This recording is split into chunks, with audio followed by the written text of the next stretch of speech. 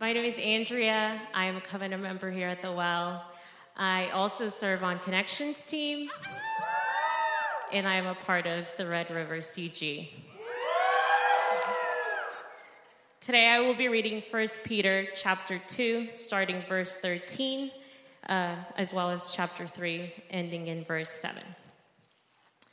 Be subject for the Lord's sake to every human institution, whether it be to the emperor as supreme or to the governors as sent by him to punish those who do evil and to praise those who do good.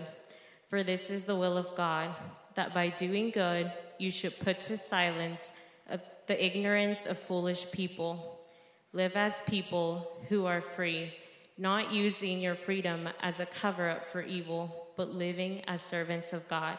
Honor everyone, love the brotherhood, fear God, honor the emperor. Servants, be subject to your masters with all respect, not only to the good and gentle, but also to the unjust. For this is a gracious thing, when mindful of God, one endures sorrows while suffering unjustly. For what credit is it if, when you sin and are beaten for it, you endure? But if when you do good and suffer for it, you endure, this is a gracious thing in the sight of God. For to this you have been called, because Christ also suffered for you, leaving you an example, so that you might follow in his steps. He committed no sin, neither was deceit found in his mouth. When he was reviled, he did not revile in return. When he suffered, he did not threaten, but continued entrusting himself to him who judges justly. He himself bore our sins in his body on the tree, that we might die to sin and live to righteousness. By his wounds you have been healed, for you were straying like sheep, but have now returned to the shepherd and overseer of your souls. Likewise, wives, be subject to your own husbands, so that even if some do not obey the word, they may be won without a word by the conduct of their wives, when they see your respectful and pure conduct. Do not let your adorning be external, the braiding of hair, the wearing of gold, or the putting on of clothing, but let your adorning be the hidden person of the heart with the imperishable beauty of a gentle and quiet spirit, which in God's sight is very precious. For this is how the holy women who hoped in God used to adorn themselves by submitting to their husbands, as Sarah obeyed Abraham, calling him Lord. And you are her children, if you do good and do not fear anything that is frightening. Likewise, husbands, live with your wives in an understanding way, showing honor to the woman as the weaker vessel, since they are heirs with you of the grace of life, so that your prayers may not be hindered. This is the word of the Lord.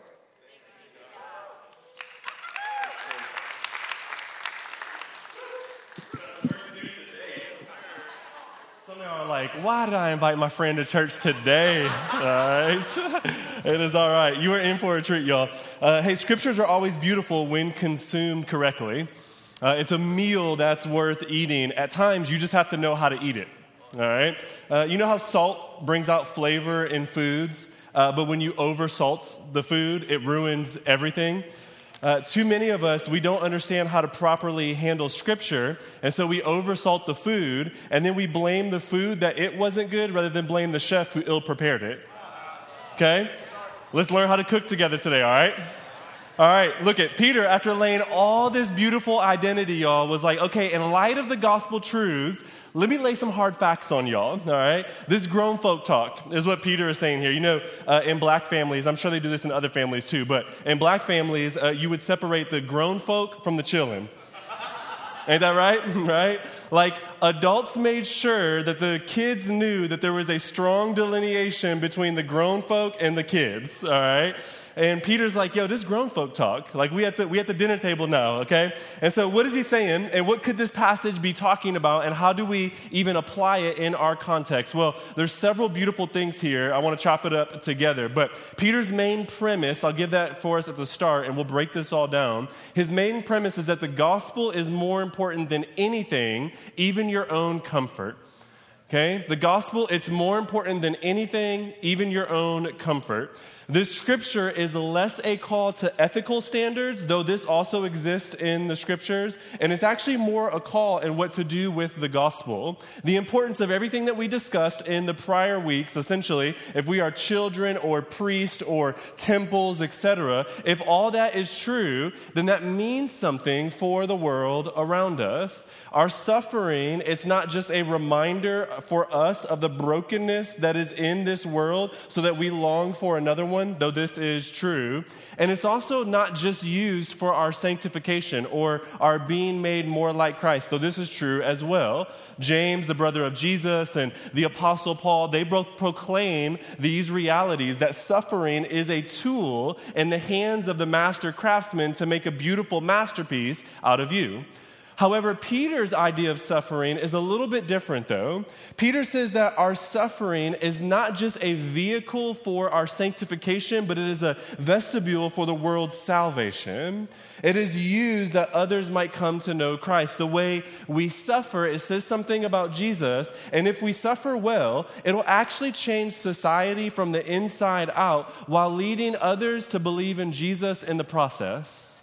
Y'all hear that? It's important. If we suffer well, it is actually a witness to society about the beauty of the kingdom that we belong to, and it'll actually lead others to Jesus in the process. Let's dive in. We got a ton of background work today, so if you see me over there, tell me to get back over here, okay? So a lot of background work. Let's get theological together in here today. Let's keep our thinking hats on for a long time, all right? Notice in verses 13, verse 18, and chapter 3, verse 1, we see the same phrase. It says, be subject to, or that word is submit to, husbands, slaves, governors, etc. Don't overseason the food. All right? Y'all see this word and immediately we're like, oh, but no, it means something in this context. What Peter is doing is he's writing about every human institution. You see it there in verse 13? And this was important for the context. And he's writing so that you would understand what to do with these institutions for the Lord's sake. Y'all see that there? Can I get 3 amens? Okay. So this has less to do with us and more to do with the Lord's name. This is for his sake. Y'all heard that?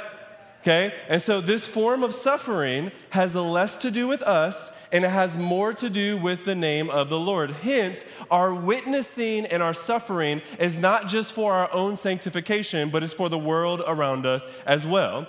Now, the household and the codes of those households was actually a major focus in that society. By household code, what I mean by that is how you respond to governors, how you respond as spouses, how parents respond to their children. They wrote about this all the time. And so non-believers would be watching how these Christians would act because this is a new religion that's being introduced. And so they're watching how they respond to these human institutions. And the way they responded to them would either be a witness to or a stain to the gospel. Everyone, literally, Plato, Aristotle, a bunch of other dudes that I never heard of because I was a terrible student and did not go to class during this part of world history. But there's a lot of other people y'all probably know about, okay? They all had opinions about household codes because they thought it was important for running a smooth society. And so Peter addresses each of the major household codes. And these moral philosophers, they were right. It actually was important for the running of society. The same is true today. Like so often, the world has an understanding of the things that actually matter. The difference is that the Christian ethic and the cultural ethic often clash pretty painfully.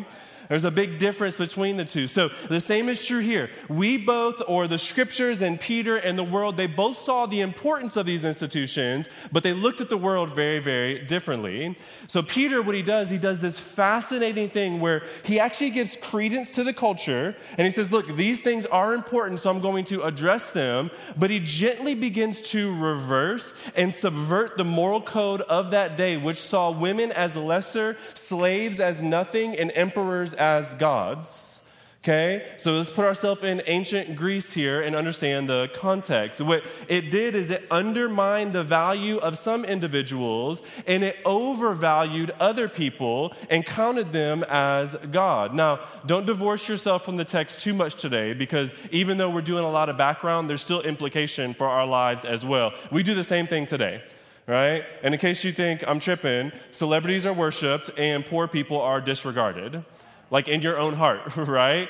Like if you don't believe me, if Elon Musk, right, or Kendall Jenner, or Michelle Obama, or Harry Styles, or name your person that you like, all right? If they walked into this church, a lot of us would be like, hey, Tory, can you give like 5 extra minutes for that individual? All right? And you would want to hear from them. If a poor beggar entered our congregation, though, a lot of us would be like, hey, can you get out of our church? All right? Now, we wouldn't say that verbally, because that's being a bad Christian, and we care about what people think about us. But will we not say that in our heart, right? Am I pushing too much already? We good? Okay? All right? So listen, it may look a little bit different today, but it's the same thing, y'all. Like, don't divorce yourself from this. You do the same thing, okay? Famous people are idolized. Others are disregarded. So Peter is telling the church there's a more important moral code and ethics. Slaves aren't nothing, and emperors aren't gods. They're just humans. So notice in verse 17, Peter is asking us to respond in every area of our life. The gospel should impact every one of our social circles. We honor everyone. That's literally our social circle. Anybody we're around, we honor them. We love each other. That's our ecclesial or our Christian, our church circle. Okay, we fear God. That's our spiritual circle. We honor the emperor. That's our political circle. Peter is saying all of the truth that I just told you about in chapters 1 and 2, it should be impacting every area of your life. So we honor everyone, regardless of their status, despite what the moral philosophers back in that day said. We honor the emperor as well, but we do not worship him because he is no one but flesh like us.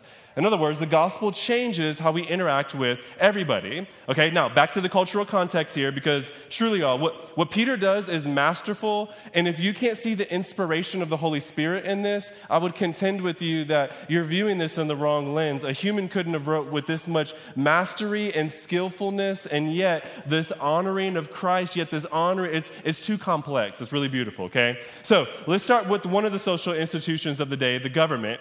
Peter says, listen, honor them. Is what he says, even if you are being wronged for it. Why? Well, in verse 15, he says, this is the will of God. Now, why is this the will of God? He says so that foolish people would be put to shame over the long run because of your response. And so we actually see this theme carry out throughout this whole thing. Listen, we do this thing, we're willing to suffer even at our own expense. Why? Because we're doing it for the sake of others. So that's the main theme that Peter gets. In fact, if you write down one sentence, I would encourage you to write down this sentence on the screen, that we as Christians are willing to suffer for the sake of others. Or maybe said in another way, we are willing to suffer for the salvation of others. That's Peter's emphasis here. Now, listen, y'all, let's not get it twisted, okay? Do y'all remember who's writing this letter? What's his name? Peter, right? Somebody said Paul. I heard you, all right? Peter, right? Look, this ain't some random guy, right? This is the last guy who would write this, y'all. Maybe the second to last. Jesus did invite a zealot onto his team, aka a murderer, all right? But besides that, like, for Peter to say these things means that he has been truly transformed by the gospel.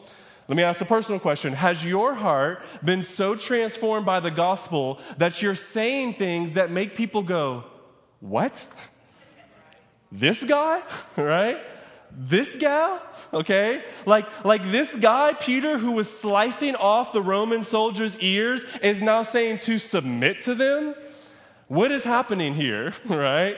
How did Peter get here? Well, this is 30 years after the ascension of Jesus, and so Peter has been moving in the right direction for the past 3 decades with God. And so you may be in here today and you might go, I ain't that dude, right? Like, try Jesus, but don't try me because I fight, okay? And look, Peter, he's been at the teacher's school. He's been at his master's feet. He's been studying under Jesus for 30 years, and he is a changed man. Now, why is Peter saying this? And what is he doing in the midst of this? Well, I believe that Peter is saying this because if everything was always awesome in your life and you got everything that you ever wanted and then you told people about Jesus, then they may be tempted to come to Jesus not because he's good, but because he gives good things. All right, that's important for us, right? But if even in your suffering, church, if even then you cling to the gospel, you're showing that there's something way more important than this world. You're showing that there's another kingdom that you're holding on to, and this becomes a witness to the world of the glory of the gospel. Suffering becomes a great witness, gospel family.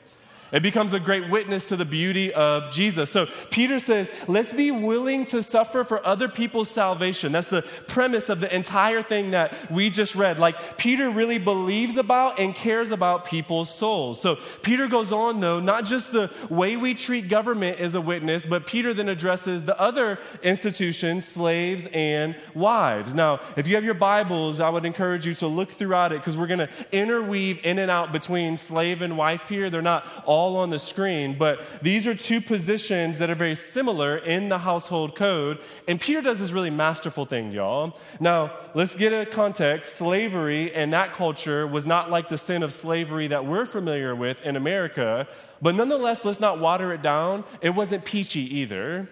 This is not the will of God per se for people to be underneath somebody else besides him as the good master to us. And so what would happen is slaves were insignificant in that culture. In fact, Aristotle, who we kind of uphold to be this great mind, he's actually a fool. He said that you could do no evil to slaves because they didn't matter. That's a literal verbiage from him. You cannot do evil to them because they do not matter. Peter rejects this lie, and he does something really beautiful in the midst of this. Now, slaves in household codes were never addressed in any ancient moral philosopher, and women were very rarely addressed, and if they were, it was almost always in the negative sense. But here, Peter doesn't even address the master, which gives a little bit of implication here. And then he gives the slave and the woman who was seen as much lesser in that society great dignity by speaking about them, by speaking to them, and by delivering Christ to them as well. In fact, he gives the slaves and the wives 14 verses. He gives the husband 1.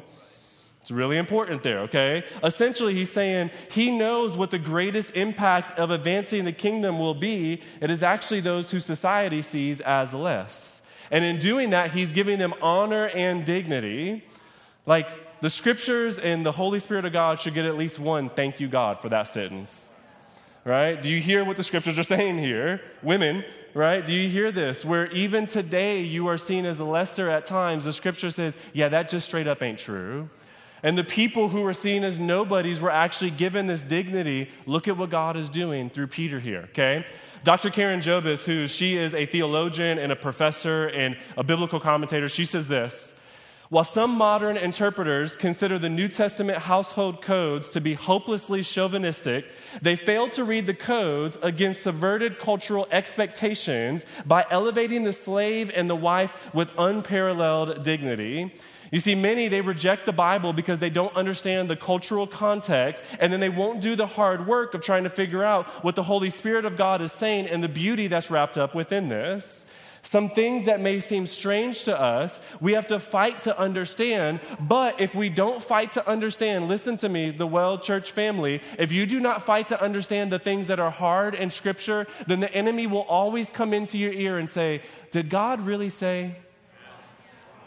And if you listen to the enemy, you will turn your heart to eat the fruit and reject the words of God which bring life. And you'll bring death to your soul, which, can I speak a word here? How much time I got? Listen, Some of us are out here, we're listening to these Instagram theologians, and you have no idea what type of authority they actually hold, okay? Like, be careful who you listen to on podcasts and on YouTube, y'all. Like, listen, I've been asked to do things that I have no business doing, and I've been asked to be an expert on something and to speak on something I don't know anything about. Now, I don't do it because that's shady. A lot of people do it because there's money in it. So be careful who you are listening to. They often do not love your soul. They're using their soul for their own flesh. Y'all hearing me? Okay? They're not trying to build the church. They're trying to build their platforms.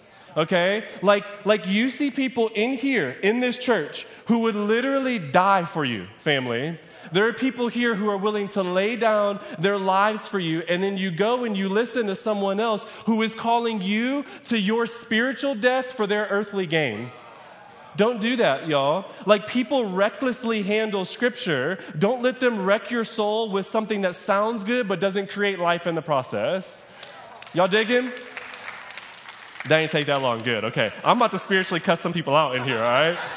Shoot. It's because I love y'all, for real, sincerely, okay? And so we be listening to fools with non-biblical authority sometimes. Don't do that. And even my words, don't take them just because you know me. Be a Berean, Acts 17:11, go back to Scripture, see if what I'm saying is true, and you will flourish because of it, y'all.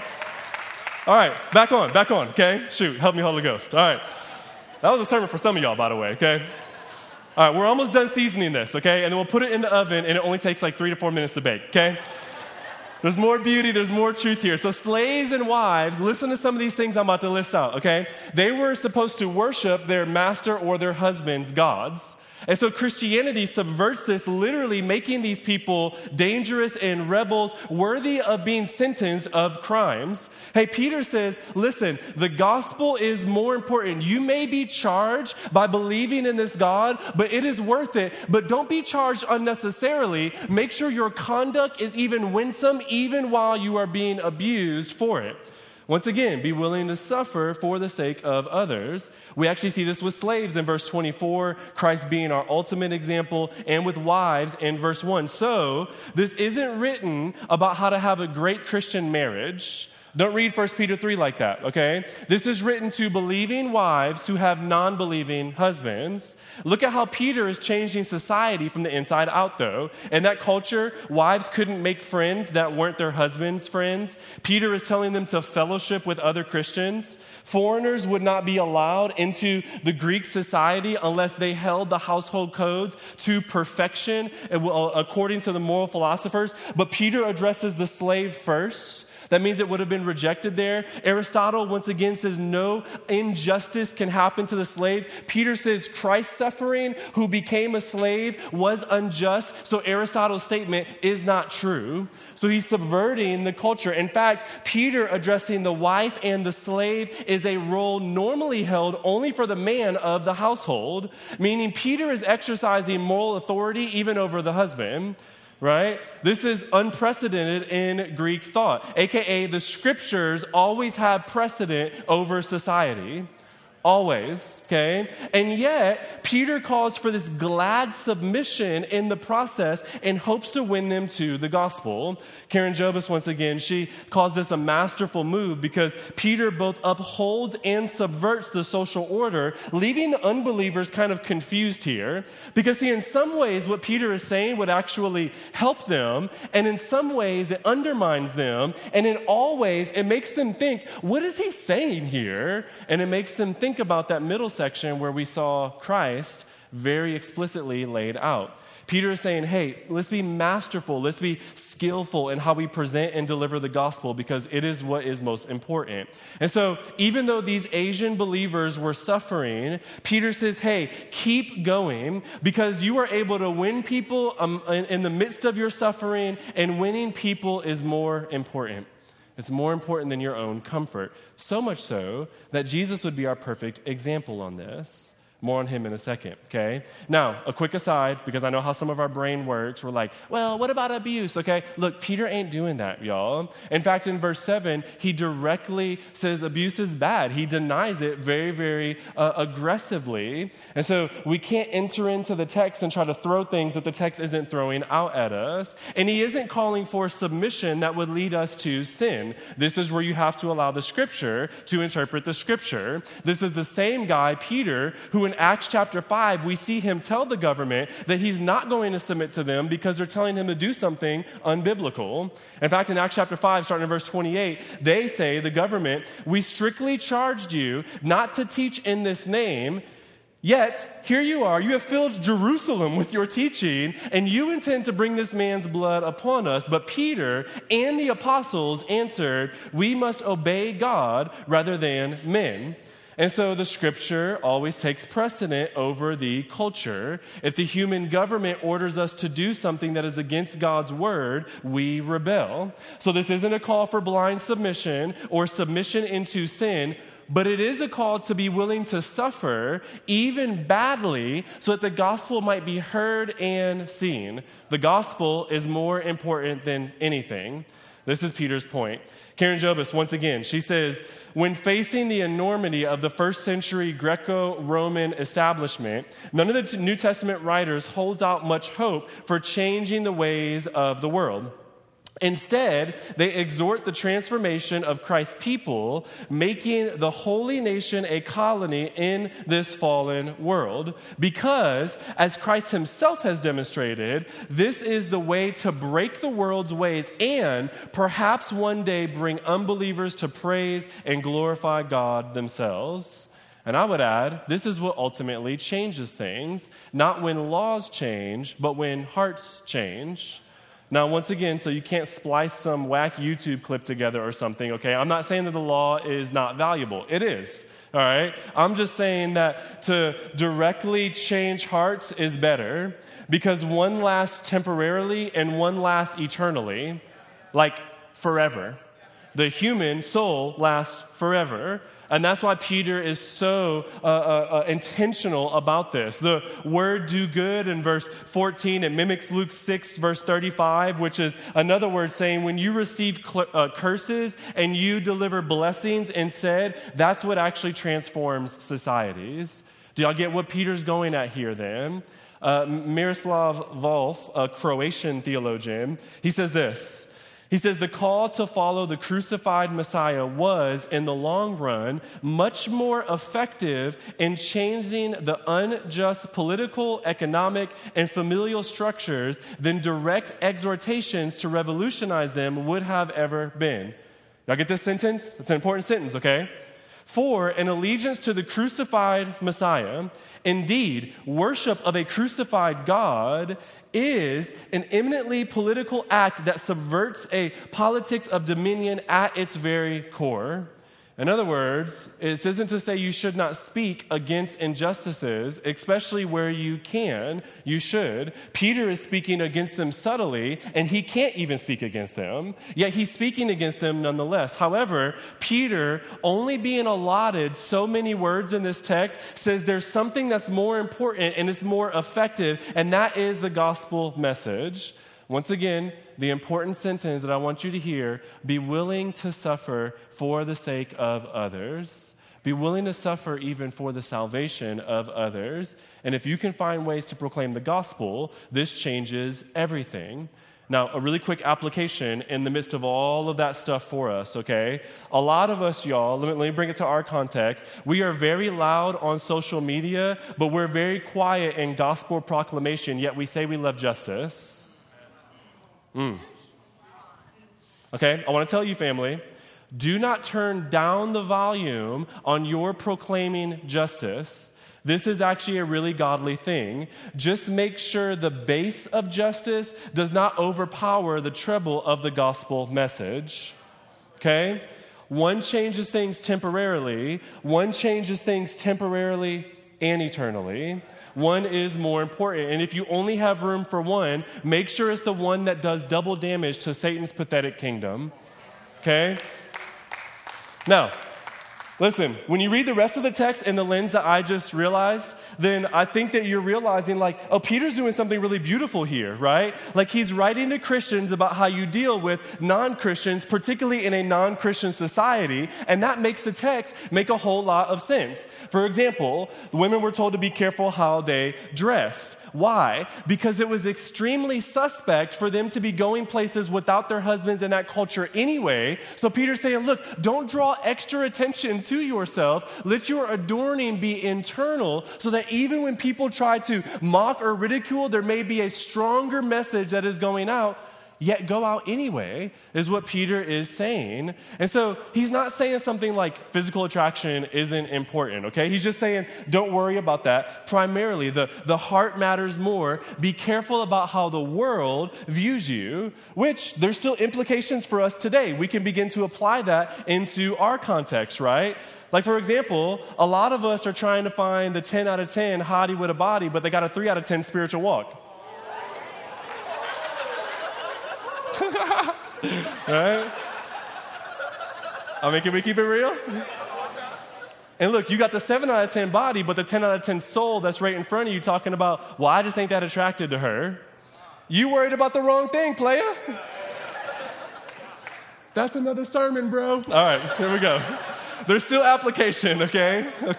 But this is all tied to the household code. And Peter's saying, look, I want to use this to be a witness to the world. Now, there's 100 caveats to give, okay? And I've already given some of them, like abuse. He's not saying anything about that. Abuse is wicked and ungodly, and you should get out of it if you're in it. Dating lost people is not cool. He's not saying that, right? He's not like, hey, go ahead and marry if they're unbelievers. That's not the context, okay? So don't be trying to misapply it. Submission is not a bad thing. That's not what Peter is saying here. It's actually a beautiful thing when done rightly. All he's saying is be willing to suffer for the sake of others because the gospel is more important than your comfort.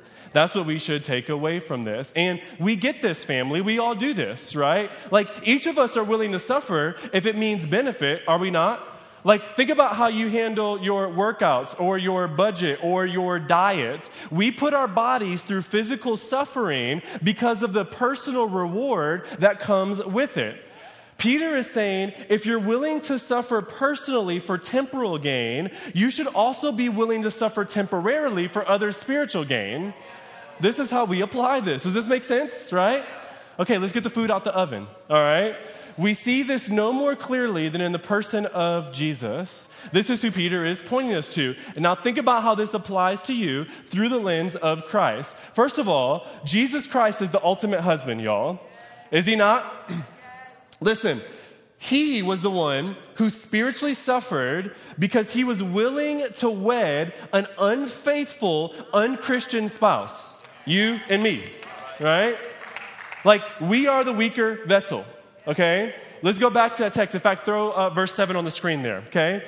In that context, weaker vessel just meant physically and socially weaker. The women had less privilege and less status in that society. Peter says, okay, she may be physically weaker and socially not as powerful, so she is a spiritual equal with you. And Peter is saying the only thing that matters is spiritual, meaning she is just as important as the husband. Do you see what he's doing there? Okay. So culturally, she may seem weaker. That's okay. But if you treat her like she actually is weaker, then you will not even be heard by God, husbands. Dang, somebody was too hype. Y'all go home and talk about that, all right? We got some elders to counsel you if you want, okay? Oh, I love that. That's great. Like, look, this is how serious God takes leadership, right? Like, this is how much, listen, don't miss this. This is how much God advocates for those who are lesser in any society. God is always looking out for the person in the lesser position, and he's always trying to re-dignify and re-bring honor to them. So she may be culturally weaker, but you will be spiritually impoverished if you mistreat her. Well, y'all, Jesus never mistreated his bride, did he? You see, he saw us as equal, even though we actually were weaker. You see, the woman appears weaker, but she's actually in the same position. She is co-heirs with the husband. We as the bride, we actually are weaker, and we are not co-heirs with Jesus, yet he treats us like this anyway, which is how we know that his prayers will be heard by God, because he was a faithful husband who never disrespected his wife. Man, hallelujah, right? That means that you can trust when God is interceding for you that the Father actually hears Jesus, because he's the ultimate husband. Jesus is the greater governor who will reign perfectly and never mistreat his position. He will execute judgment and justice rightly, meaning that we can trust him even in the process, that we will one day be free and be under a perfect rule, y'all. And then look at what he does here. Please don't miss this, y'all. Jesus takes the lowliest position, the slave, the servant, okay? Like the women didn't have it great in that culture, but the slave had it awful. And guess who Jesus most identifies with? The lowliest one, the servant, right? Jesus became a servant willing to suffer for your salvation. That's why Peter tells us to do the same. Peter says, be willing to suffer for other people's souls. No one does this better than Jesus. You see, in some ways, as Jesus entrusted himself to the Father, it looked like the biggest moment of injustice, because his body was being mistreated, his position was being tarnished, his freedoms were being lost, and at the moment where it seemed like submission was the stupidest decision in life, it became your salvation. At that moment is where your soul was delivered, because Jesus entrusted himself to God, and he was willing to suffer for others' sake so that we can now do the same. Family, this is a beautiful call. He is our example because he's literally how you got saved. He's why you're in here able to worship today. In fact, that word example, that word there in chapter 2 was referring to something they would teach children how to write the alphabet. So they had these patterns of letters, and the children would trace over the pattern to perfection until they were able to write the alphabet like the adult was. And so the closest word we have is like a copy, but model or pattern or copy or example, honestly, they're all too weak in this context. He says Jesus was our example, and we are to mimic that in that way. So he's not just the example then, but he's the paradigm by which the Christians write the large letter of the gospel in their lives, that others might see it and fall in love with Jesus, y'all.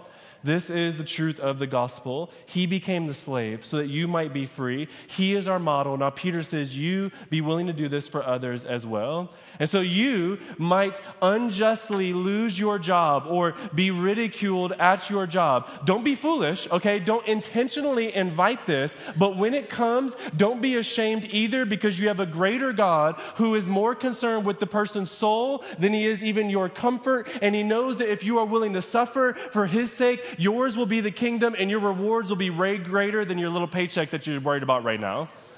This is what he's saying over and over and over again. Parent, be willing to suffer for the raising up of your child. Listen, you who are in these relationships that aren't the healthiest, be willing to suffer where they are able to see God in the midst of this. How do you do this? Okay, real quick, look what Peter says. He says, when you are mindful of God. Okay? So when you think about just yourself and your own comfort, everything I'm saying seems asinine, y'all. But when you think about God, you see how he loves turning the kingdom upside down. In fact, Jesus trusted God. It says in verse 23. And so we follow this example because of our salvation and because of God's sovereign control. We trust that he is over everything. So we just trust God, or we fix our eyes on Jesus, which is the only thing we really preach at this church anyway. It's the same message over and over and over again. Fix your eyes on Jesus. When you fix it on yourself, it doesn't make any sense. When you put your eyes on Jesus, it makes sense, y'all. So listen, this ain't some out-of-date book, family. This is living waters for our souls. Jesus said, pick up your cross and die. He meant it. But if you die for his sake, you resurrect to life eternal. And what you get, family of God, is beautiful. I'll end with one more quote from my girl, Karen Jobis, okay? I act like we peeps, all right? I don't even know what she looks like, but she's a great writer. She's a great writer, okay? She says this. She says, how ironic is it that words that the first century slaves and wives would have read as affirming and empowering are criticized by some today as enslaving and oppressive? When read within its original historical setting, these verses become a call to social transformation within the Christian community, allowing it to become an alternate society based on God's redemptive plan. This is why what Peter is saying is so important. Maybe to sum it up really easily, what Peter is saying is, hey, love your neighbor as you love yourself. He's getting it from the main master, Jesus. Amen? I hope you love the scriptures today. I love you guys. Let's pray. Yeah. Oh, man, Jesus, thank you. I thank you for this passage. It's hard. We don't live in that context. We don't live in that culture. But I really do pray that you have increased our affection for Scripture today. God, I pray that those who do not know you, that they would see how serious we take this gospel message. Friend, I want you to know, if you do not know Jesus, we really mean this. Like, I desire, maybe I should say it like that, to suffer if it means your salvation, if it means you coming to Jesus. And we're willing to do this as a church body. We would even say, test it. Come into the family. Let us love you through the mess. See how much Jesus loves you, that he's willing to suffer, that you might become a child of God. And God, I pray for those of us who have accepted this as the reality. Would we take your words, I pray very simply, not complex today. I pray, one, you would help us to love Scripture, and something that we read as strange or oppressive or whatever, that we would actually realize, holy cow, the Holy Spirit is dope. And then I pray, two, that you would allow us to look at your example and to trust you and to follow you. You are better than life. And I pray that everybody else knows that as well. I pray in your beautiful name, Jesus. Amen.